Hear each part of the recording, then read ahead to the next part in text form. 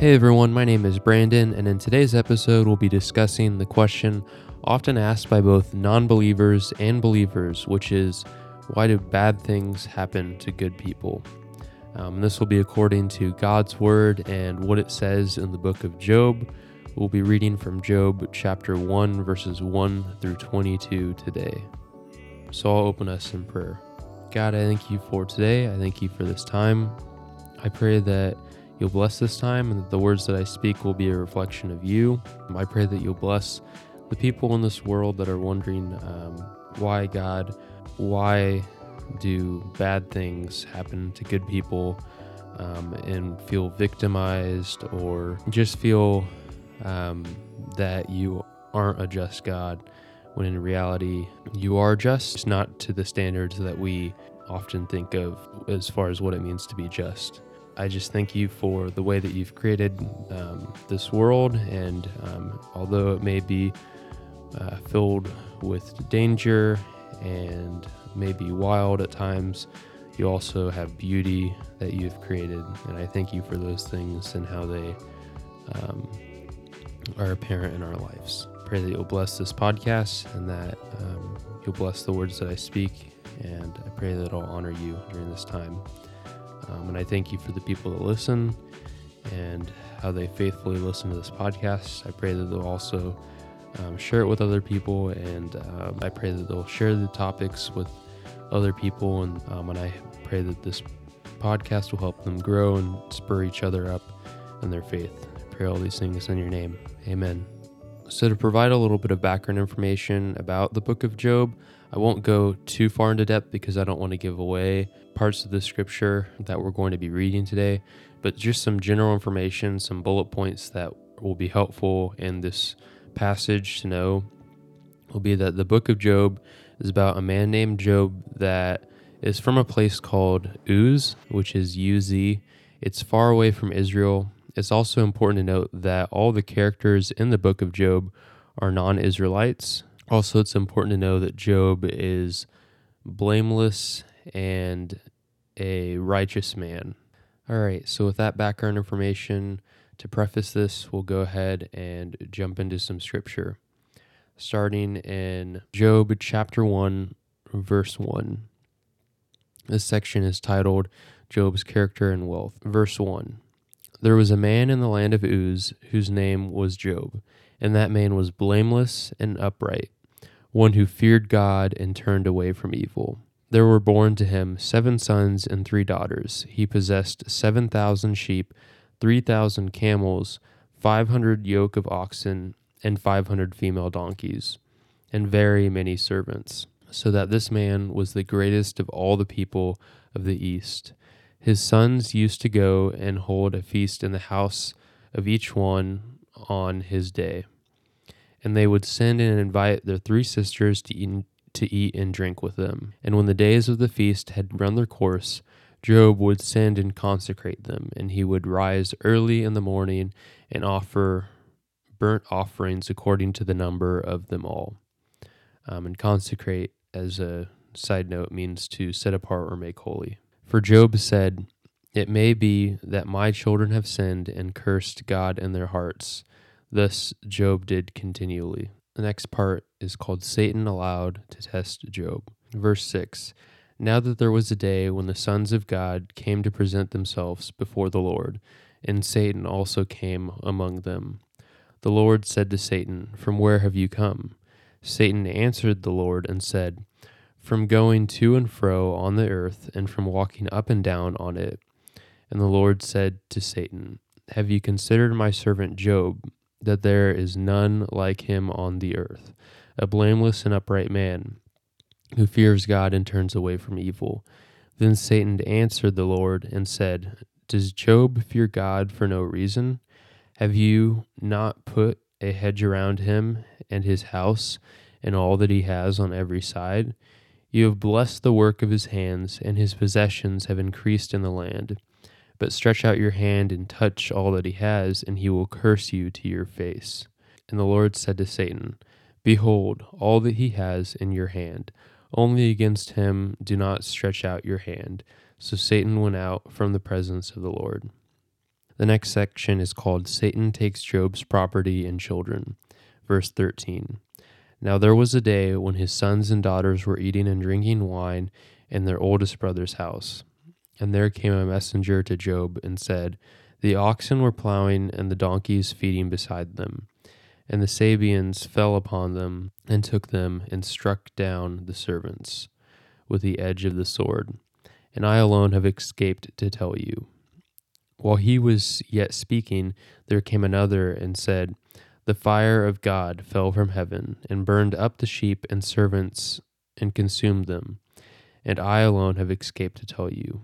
While he was yet speaking, there came another and said, The Chaldeans formed 3 groups and made a raid on the camels and took them and struck down the servants with the edge of the sword. And I alone have escaped to tell you. While he was yet speaking, there came another and said, Your sons and daughters were eating and drinking wine in their oldest brother's house. And behold, a great wind came across the wilderness and struck down the 4 corners of the house, and it fell upon the young people, and they are dead. And I alone have escaped to tell you. Then Job arose and tore his robe, shaved his head, and fell on the ground and worshipped. And he said, Naked I came from my mother's womb, and naked shall I return. The Lord gave, and the Lord has taken away. Blessed be the name of the Lord. In all this, Job did not sin or charge God with wrong. So now to provide a little bit of background information about Job. So as I mentioned, the book of Job is about a man who's upright and righteous and followed God. He lived in a place called Uz, and all the characters in this story are non-Israelites.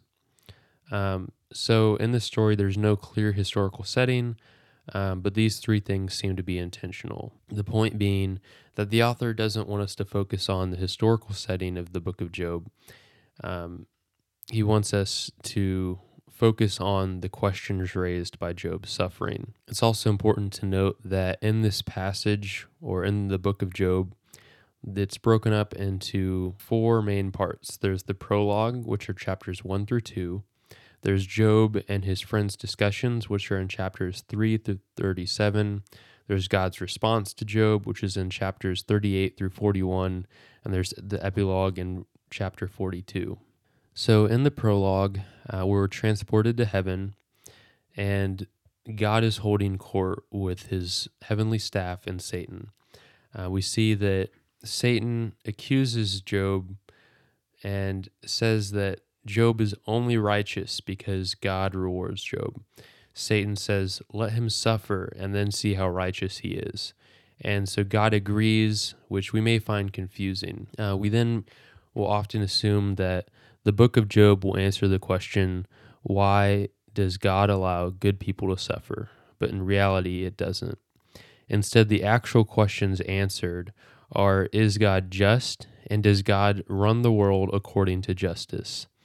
These questions are answered in the end of the book of Job. We also see later in the book of Job, after he loses his livestock, and then after his wife rebukes him, his 3 friends try to offer him wisdom, and they represent the best of Near Eastern thought about God, suffering, and the human condition. So they're kind of like the experts on why Job might be suffering, or why Job is suffering. So the next section in Job is Job and his friends' discussion.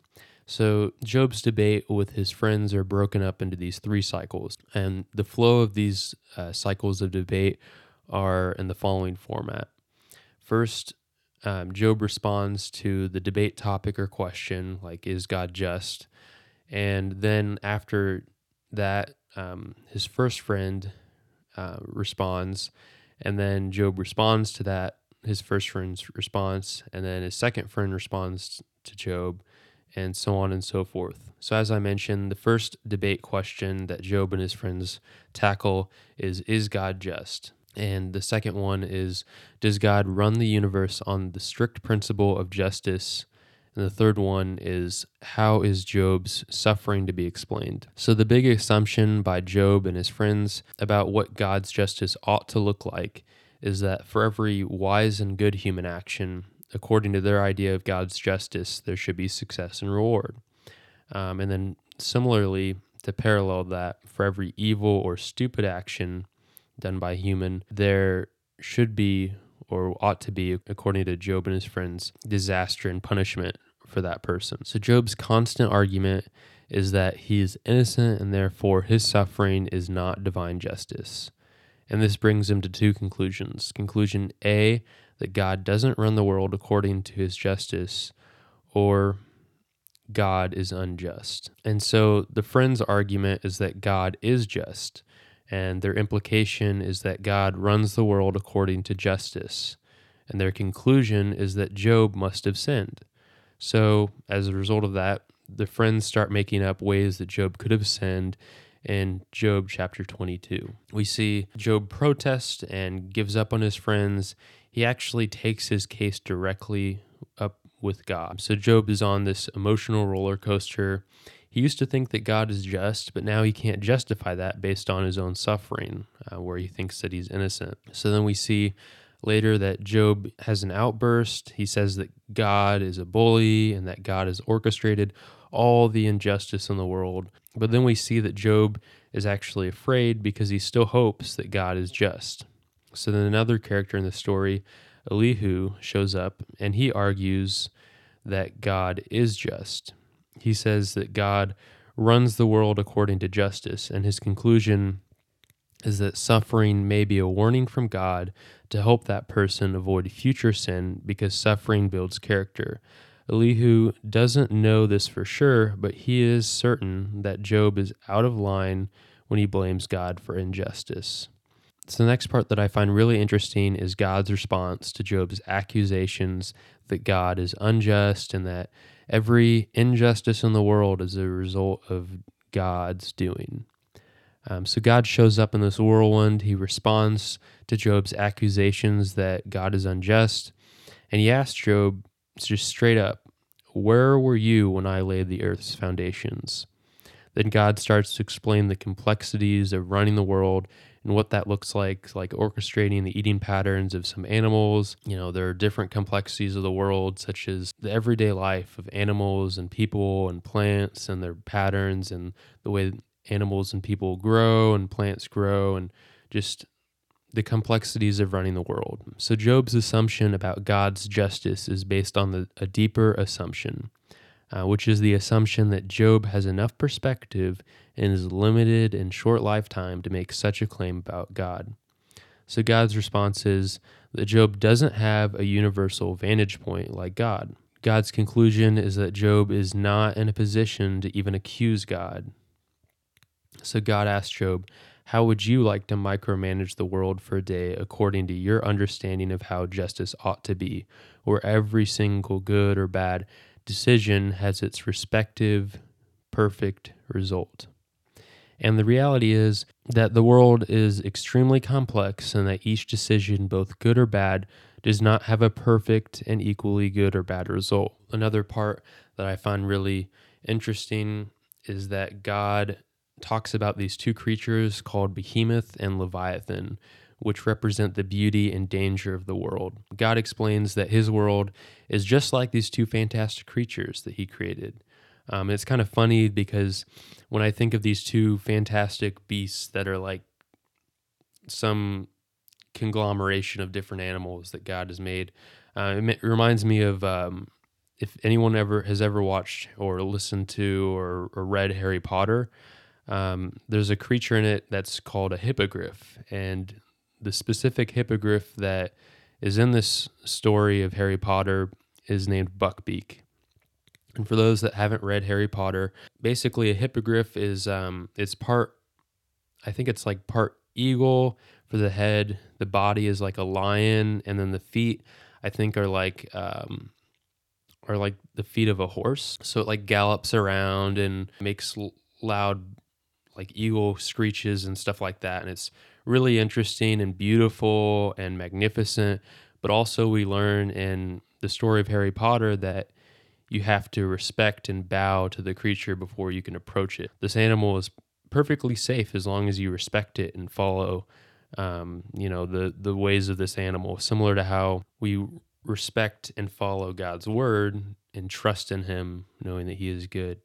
So it's kind of like this beautiful. The world is that God has made is like these beautiful animals, or creatures, the behemoth and leviathan, and then also buckbeak, because the world is good but not perfect or always safe. It's ordered, but it's also wild, and it's beautiful, but is also sometimes dangerous. So the next question that's revealed in the story of Job is, why is there suffering in the world? And the reason why that can be discerned from Job is that we live in an amazing and extremely complex world, but it's not designed by God to prevent suffering. There will still be suffering in the world. And Job isn't in a position to make a claim about God and how God ought to be in his justice and how he carries out justice in the world. Job demands an explanation for this and God's justice, and God responds with, I invite you to trust my wisdom. Job responds with humility to God. He apologizes for accusing God and acknowledges that he has overstepped his bounds. So that concludes God's response. So the next part is the epilogue, where God says that the friends were wrong and their ideas were too simple to the complexities of the world. God says that Job has spoken rightly about him, but we know that this doesn't apply to everything that Job said, because Job drew hasty and wrong conclusions about how Job believed God ought to operate according to how justice should work.